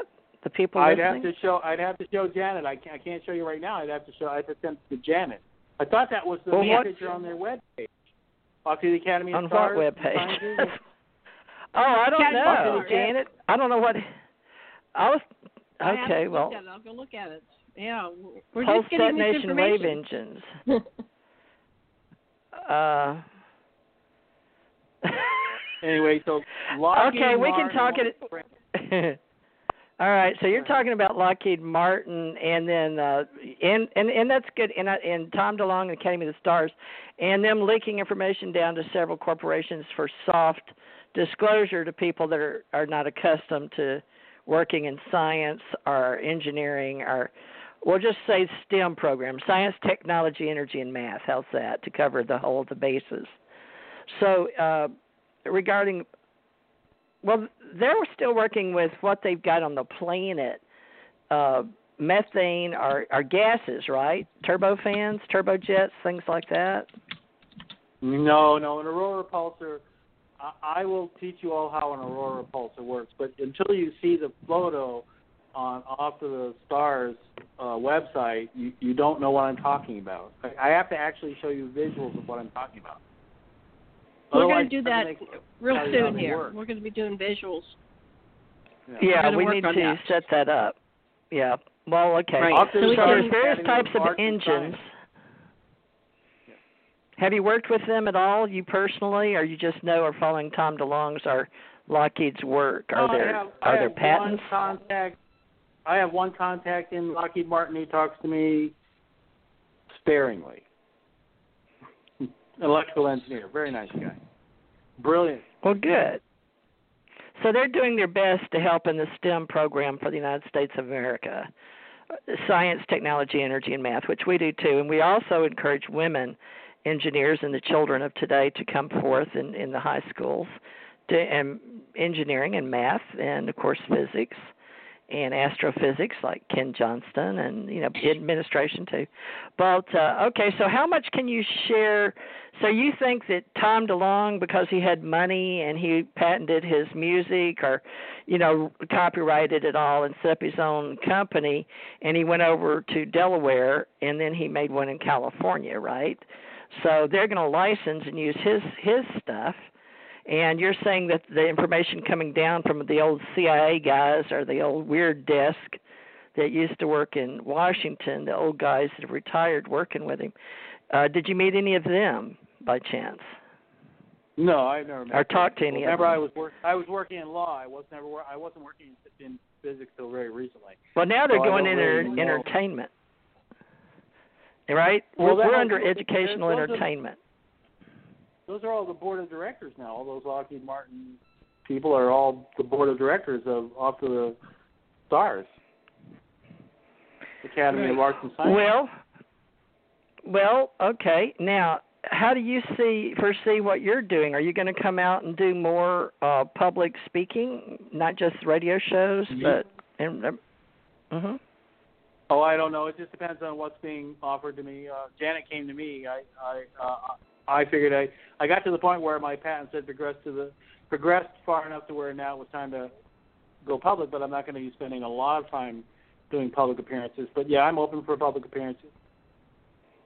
Okay, well people need to know that. Yeah, because Tom DeLonge is getting well known, but now there's some controversy over who is feeding him information versus Dr. Stephen Greer. Are you familiar with Dr. Stephen Greer's past? Yes. Yes, I know about Stephen. Have you crossed paths? Compared to him mentioning Tom DeLonge in one of his Contact in the Desert videos on YouTube, and he talked about Tom DeLonge. Okay, I'll just like your data input. You'll just have to listen to it, and then you could give me your analyst view. On Stephen or Tom DeLonge? I can give you an opinion on Tom DeLonge and an opinion on Stephen. What do you want to know? I'd appreciate it. An opinion. Well, just that. Give me an opinion on what they're doing and how they're handling their author's story. Lockheed Martin likes Tom DeLonge because he doesn't understand what he sees. They can show him things and he can't reverse engineer them because he doesn't have the physics. He doesn't have the physics acumen to reverse engineer what he sees. And they're using him to promote their new companies. They have different companies that they're trying to bring down the technology to the public. Now, what about Dr. Stephen Greer? How do you follow his author's path? He's been for a long time. He's been trying to get the United States military to disclose the secret space program and the technology for many, many years. He keeps doing that. There's nothing wrong with that. I mean, I'm sorry. He really is doing that. He really is trying to get it done. And he has had a limited amount of success. And, he'll keep doing it. He still wants to keep doing it, and that's good. But he can't. He isn't able to bring up the technology because he doesn't know the technology. He's not a physicist or an electrical engineer, and he doesn't have any money on his own rights, and he's not connected up with anybody with money, so he can't personally bring out the technology. Well, thank you for sharing that. Now, you had mentioned Randy Kramer earlier, and I was going to let you talk. And how about Corey Good, Emery Smith? Opinions? So Emery Smith, observation? Emery Smith was really in the program, and he really did 3,000 autopsies of different aliens. Corey Good was definitely an empath in the program, and almost everything Corey says is absolutely true about the program and his experiences in the program. So it's very good to listen to him because he really tells quite a lot, gives a lot of information about the reality of what the secret space program is and what's been going on. Corey Good's, my understanding is Corey Good was limited to this solar system. His work was all involved in the solar system. He didn't get to go out of the solar system. And the same thing with they don't really want you to meet personnel who have been out and about throughout the galaxy yet. Like with my group, the people that I served with. Randy was a super soldier, a Marine. Let's see what the Marine Defense Forces, and he also in his last few years was a pilot, and he actually engaged at the Battle of Ganymede, where we chased the Greys out of our solar system. We took over the Ganymede Gate. Ganymede portal is the portal that goes from this solar system to the next galaxy. It's the galaxy to galaxy gate, which is why the Greys didn't want to give it up. And we have that now under our control. We chased the Greys out of our solar system. And Randy did engage in that battle. He flew and fought in that battle. So they're talking only he really, at a very local level in this galaxy, Milky Way galaxy? Randy only served... No. Randy only served in this solar system. Whoa, really? So everybody that's being briefed is only on this solar system? Well, no, they the speakers only in this solar system. Randy only served in this solar system. He knows of people who served out of this solar system, but Randy himself was Mars Defense Force, and he served only in this solar system. And now there's controversy. Corey Good is only in this solar system, correct? Corey said he only served in this solar system. So now, where did you serve? Yeah. No, I didn't serve at that. On a cruiser. I served on a cruiser throughout the galaxy, but that's neither here nor there. Randy and Corey know a lot more than I do. I mean, when we were isolated, we didn't get to meet other personnel. We were in battle, and we didn't even get to talk to our scientists. We were just warriors, fought battle. Well, heck, I don't understand because he's like Russ Kellett, TJ. Oh, Brett Kellett. Russ Kellett. Russ. Now, Brett Shepard. Brett Shepard's not in that. Just Russ Kellett. No. Sure. Just Russ. Brett Shepard is in that level. Brett Shepard doesn't go. No, he's another level. Now we're talking about the people that are really in the secret space program, and so that there's local victim level. They're just local. Okay. Right. And there's people that have served in this galaxy. They've been allowed to get a lot of their memories back, and they've associated with a lot of other personnel. I mean, Randy was allowed to serve at the what do they call that? That space station of Saturn, where everybody does commerce. Right. And Randy got to serve there, which means he got to meet a lot of people. I didn't get to meet anybody. All people. Well, where did you work? Battle with. I fought. I was a super soldier, and I killed people. That's what they had me do. I was a super soldier. But I didn't get where? to talk to people. I was doing battle with them throughout the galaxy. This galaxy, Milky Way galaxy. Because I worked outside the galaxy. Well, I've been there too. But TJ? Mm-hmm. I served Universal, and then I answered from the Allied Command to the Supreme Allied Command. And they answered what you would say. All right, so the Allied Command is galaxy to galaxy. And the Supreme Allied, they run they use the in and out, you would say, Sixth Force. They run that.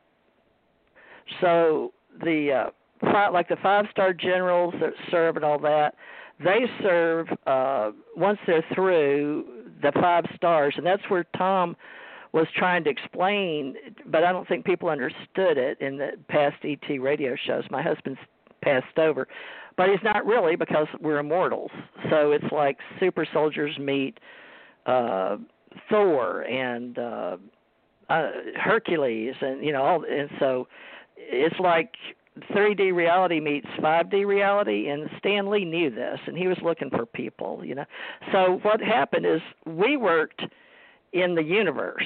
It's a universal level. It's above Milky Way galaxy, and when we worked, and I was out there with, let's say, I hate to say names, but Andromeda Galaxy is the place that people use for the closest, where it's going to one day be one and the same here. But the people that I worked with were in between universes and then the multi and the meta and on up to the omniverse. But remember, there's 6th and 7th above the omniverse. So most people can't even grasp that yet. So this is low-level intel and that Corey and Emery and all of them were using. And so after, I guess where you were working, the Universal, we had to use wormhole technology, but we steered clear of the black holes. And when I wrote a paper back and it was accepted inside cyberspace, China picked it up and put it in their university. So I'm cited for starting the dot theory based on the fact that, you know, you have to start somewhere. So that's how I got into the internet, cyberspace, and then writing for UFO Digest. But I was writing different levels of my ego. So I had the commander level with Tom for UFO Digest, and I was talking quantum physics and the theory of everything at, I don't even know what level, because China picked it up faster than anybody else did. But the dot theory, I guess that would be on the planet, they call it, well, it's in cosmology. I don't know, I wrote knowing cosmology. So basically, there's still a lot more to come. But remember when Alfred interviewed me and then took it down because of Jim Mars and coming out with the Kennedy story and all of that? But he's staying in contact with me under the UFO Secret Space and all the stuff I'm doing under Ufology 101. So he wants to be involved in the omniverse level, Janet, with how to explain energy. So I don't know how Dan's going to help us. But Dan, what you can help us do is I can help at the higher levels than where you've worked. But universally, people just still don't understand wormhole technology. And you're talking with people still 3D reality here. And we're dealing with Yeah, so what we're doing is trying to help people understand how all of this works. And I did understand about Tesla and Einstein. I really did. But where you're bringing in wormhole technology, and some of the wormholes at our level was we were trying to explain to people that we could know where they were going to generate in what you call, it's manifesting, but they will shut down. So they cut some of our ships, some of our huge ships that go in and out of the wormholes. It shut down, and when they start shutting down, they would tear up some of the craft. I don't know any other way to say it, craft. So you're saying like how do you say in it? the wormhole, they get stuck in the wormhole and break apart. Is that what you're saying? No, it starts collapsing. We know where they're going to be according to what we use, but we don't know how long they're going to stay open. So this was one of the problems. And then the other thing was the virtual reality. And so the government will only let us talk in educational entertainment in what's called LARP, or live action role play. So that's why Dan was important to come on and get the education. But now I know what level he's in, so I can talk to him about faster than the speed of light and wormhole technology. But, there's detonation waves too. And, right now they're just working on the forces and trying to understand gravity here. That's where this planet is. Dan, isn't that what you understand? No, I'm more involved. As far as the technology that I'm involved in, it's what's going to be released. We call it the transitional technologies that are going to be. What's going to be released to the public is what I'm involved in. I know of the other stuff because I've reinvented it. I've rediscovered it. I know about the higher levels of technology, even the 8th Force, by the way. With the 8th Force. But I don't work in those forces because that's not what's going to be released over the next 30, 50 years. What's going to be released to the public over the next, from now to the next 50 years, is what I'm involved in, that level of technology, the transitional technology. That's what I'm personally working on. Well, what level of space are you working in? Are you working in Mach 5, or how are you helping this reality? What do I know? I know Mach 9.8. I know all the way up to 10. I know temporal drive. I know portal technology. I know all that stuff because I reinvented it. Well, when you say you know portal technology, okay, but what portals work? I know how the portals. Wait, finish the sentence. You know portal technology. What does that mean? I know how they work. It means I know how the portals work. Yeah. I also know how to build a 9.8 warp 9.8 ship, but I don't do that. That's not what I'm doing. What I'm doing is I'm working on the technology that's going to be released to the public.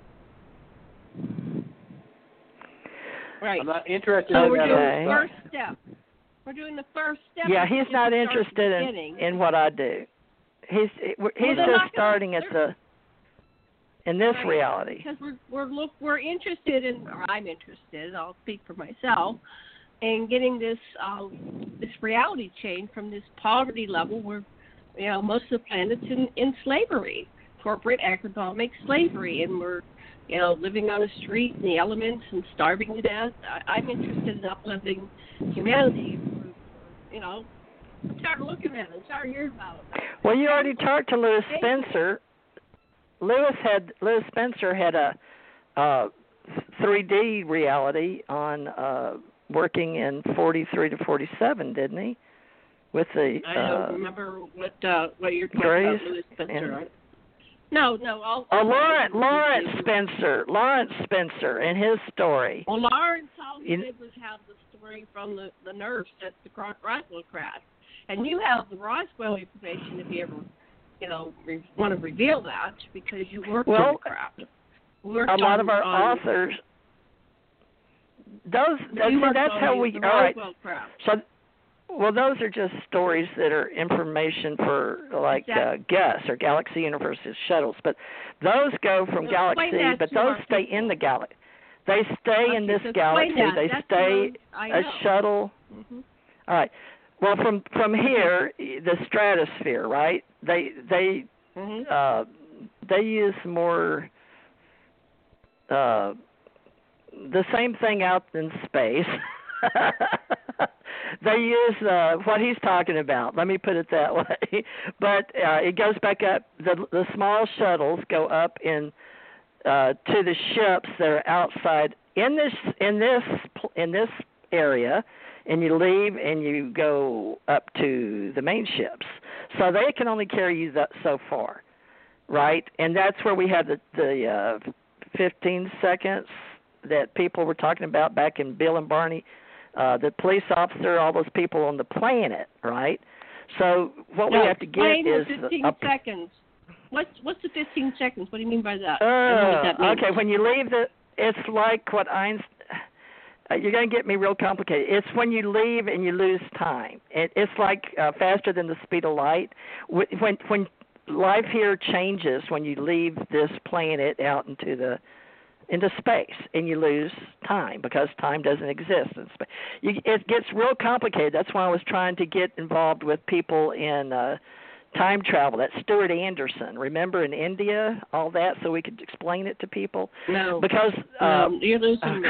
Well, we don't have time to go into all that. But let's just. Well, we have 10 minutes. It could be 14. I forgot. 14 when we're missing time, minutes, we can't explain it. I don't remember. Is it's it 12 to 14. No, it's seconds. We can't put back the seconds. Okay, seconds. It's missing. Okay. So that was my AeroCop time travel people. Okay, that's a whole different. I don't know. That's why I want Dan involved.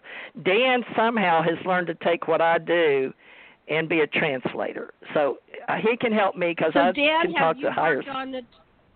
Have you worked in the time travel aspect at all, Dan? Yes. Well, you help me out. The portals are time. They use time travel technology. The portals. The ancient builder race built the gates. They're portals. The portals take advantage of wormholes that are permanent. The wormholes that Theresa was talking about, the ones that appear here and there, we can actually calculate where they're going to appear and where they're going to appear, and we can take advantage of them. That's a different. That actually takes shipboard technology. That's what all our ships there you have. go. Yeah. Okay. See, I can explain all your stuff. Thank you. Because we invented all that stuff. But the technology that I actually personally sit down and work on is what's going to be allowed to be released by the United States government, the United States military, what they're allowing to be released to the public. That's what I work on. It's called the transition technology. Okay, so you're not working with Tom DeLonge. No. Okay, so what about kinetic energy? I'm not working with Lockheed Martin. Marilyn would love to have me, but she's not offering me enough money. I'm not working with them. All right. So if we're talking about workforce and life force and basically energy change, can you help me up? How are we going to tell them how it applies outside of this universe? Because they're just now getting speakers talking about this local solar system. So are you going to help with the gravitation? Yes. Abbreviated force energy. All right, so with the kinetic energy and life force, that's still the theory of everything is still, they're basically said they've got CERN, right? And all they're doing is making smaller, I don't know what you'd say, experiments, because right now they're looking at photons. They haven't got past photons yet, right? At the seventh force? Correct. You know what I'm talking about? CERN doesn't. All right. CERN is not aware of the 6th or 7th forces. CERN is not aware of the 6th and 7th forces or wormholes. When will they? I don't know. Are you going to help? If they ask me to, I'll help them along. Right now, I have some scientists who are not in the U.S. military who are starting to ask me, Dan, do you know how the 6th and 7th force works? And I go, yeah. And then I show them a little bit. And they go, oh, my God, I can't believe it. You know how to do that. And everybody's been leading me in the wrong direction. But I have to ask permission from the U.S. military to work with certain people. And they do have some scientists. They want me to work with some brilliant kids, some very young guys that are absolutely brilliant. But I got to get permission to do that. You know, I don't. You know, I know the protocol. They are going to allow me. Are they going to let you? Well, that's what that guy that Janet brought on here, Graham Hancock. Was that it, Gigi? No. Janet. Which one wanted me to teach him? Grant Cameron wants to know about the Stargate, and so I'll get back to him. So we're going to talk to him about the Stargates, but he wants to really go through one. Is it possible to go through a Stargate here as a 3D person on human Earth? Let me just finish that with Dan. Can a human being go through a Stargate and come out unscathed? Yes, the gates were put by the ancients on all the habitable planets in our galaxy and in other galaxies, by the way. But the gate system, except for the Ganymede again, the Ganymede gate is from galaxy to galaxy, and it's the only gate in our solar system that is from galaxy to galaxy, the Ganymede gate. I don't know what it was called. On this planet, the other gates that are on this planet, they call them portals or arches. The ancients called them arches. We like to call them, in the secret space program, the personnel in the secret space program like to call them portals. They don't like to call them gates. They're not rings. That was the Stargate's way of presenting them. They can't present a sphere, but you actually step inside of a sphere, and then I won't go into exactly how they work right now, but I know the details of how they work. But those are permanent wormholes from all the habitable planets. And so, yes, when you step why are they through calling it Ganymede? No, that was just the name of that. Go ahead. Yeah, no, I have a question before we run out of time. Go ahead. Yeah, go ahead. Well, my question is, when I was a kid, I would see something open up in my backyard, and this being would step through. It wasn't like the gates or anything like that. It was just, it was almost like it was kind of like the effect they have in Stargate. We're kind of watery, but the whole the yard would change, and the air would change, the energy would change, and like it feel like shift, and then this reptilian being stepped through it, and then I was ending up interacting with this reptilian being, which I recovered years later what it was, but at the time my memory blocked it because it was too frightening. Because I'm a human being and I'm dealing with this reality, and all of a sudden I'm being in another reality facing this reptilian being, and it steps right through my neighbor's backyard, and then I'm dealing with it. What is that? Ship to surface transporter. That's a transporter beam. Ship to surface. That's a transporter beam. Yeah, okay. that makes more sense. But what were they opening up in New Jersey? And some of those corporations up there got involved back during. It was after Tesla. What was Montauk technology? It's like a cloud. It's like a misty white cloud. We don't know what to call all of these things. It's the ones that Tommy worked on, and up in New Jersey, and they flooded the whole town when the UFOs were seen. And Tesla. Do you know about that, Dan? No. Well, anyway, okay. I'd have to read through it. I'd have to read through it to explain it to you. All right. It's not the opening. That's local stuff. Is that written all right, down so in the TJ article? Is that written yeah, down? It's all over the place. Would you send us a link for that place. we'll review for our future show? If you could send us a link for that, we'll look at it for the future show. But one more question. We have like 3 minutes left. So Montauk, what technology was that? Are you aware of the Montauk project? That's what I was talking about. That was what I was talking about. That's a different thing. Now, they had New a Jersey. chair. Are you aware of the Montauk? Oh, you're talking about... Philadelphia experiment. What was Philadelphia experiment, Dan? What technology was that? That would take me more than 3 minutes to explain time travel experiments. Okay. Okay, we'll have to do it in a future show. That's quite a long explanation of how that works and what they were doing. That is the technology that we use to do our 20 back service. Oh, okay. So we'll tie that into the 20 back. It's perfected. Good. So can you help? I've talked to. Go ahead. I'm sorry. I've talked to Stuart Swerdlow at great length about the Montauk project. So we'll have to have you on with Stuart sometime. Okay, I guess we have 2 minutes. You want to wrap it up, TJ? Yeah, Ken wanted to tell everybody that he apologizes. His battery went out, and that he sent you a chat and to tell Dan. Dan, he wasn't being disrespectful, or he says that anyway that his battery, he had another one charged up, but he just So folks, he was tired. He said he'll see us tomorrow night. So that's what happened there. If everybody just knows that we love Ken, and he'll be back tomorrow night. And Dan, I would definitely like to work with you on helping me with the taxonomy and the epistemology, if you don't mind, since you're writing patents. I don't know. We'll have to talk about that. We'll see. I'm involved in inventing, so we'll see. Oh yeah. Oh yeah, I forgot. You'll want to make money off of it. Well, I've already had that with a lot of people over the years, especially with government people, engineering, and then I'll need to find out that once they get to know me, the government comes around and says, no. So we'll talk about it. But Dan, just so we can get you, there's a whole bunch of Dan Coopers, so I really need people to know how to get you on Facebook and free social media. We have UFO Secret Space, Dan, if you would like to contribute. That's free open source commons, okay, to the open source people, if you want to get yourself out there other than D.B. Cooper. So, folks, we'll talk about that later. D.B. Cooper versus Dan T. Oh, Cooper. That's why you keep emphasizing the T. Now I know why you emphasize the T. D.T.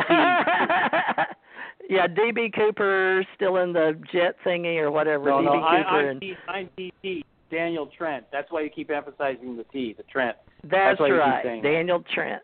That's right. Very smart of you. Yeah. Okay, folks, love and light. Dan, are you going to come back some time and help us? I think I'm scheduled with Janet on the 23rd already. But we'll be on the 23rd. Okay. This is another show, Dan. I'll help you with the schedule, so we'll I'll talk to you later. But thank you very much for coming on today, and we're going to have Dan back, because I know Dan has to go invent, so we got to not intrude too much into his life. So he has to get this stuff invented. But periodically, we're going to have Dan on our various shows, and we're going to get this story out to everybody. So thank you. All right. Well, remember the different levels. And we'll get Dan. Maybe he can help with taxonomy. Thanks, Dan. But give me a call or email sometime on the side when you're not doing a radio show. We'll talk. Okay.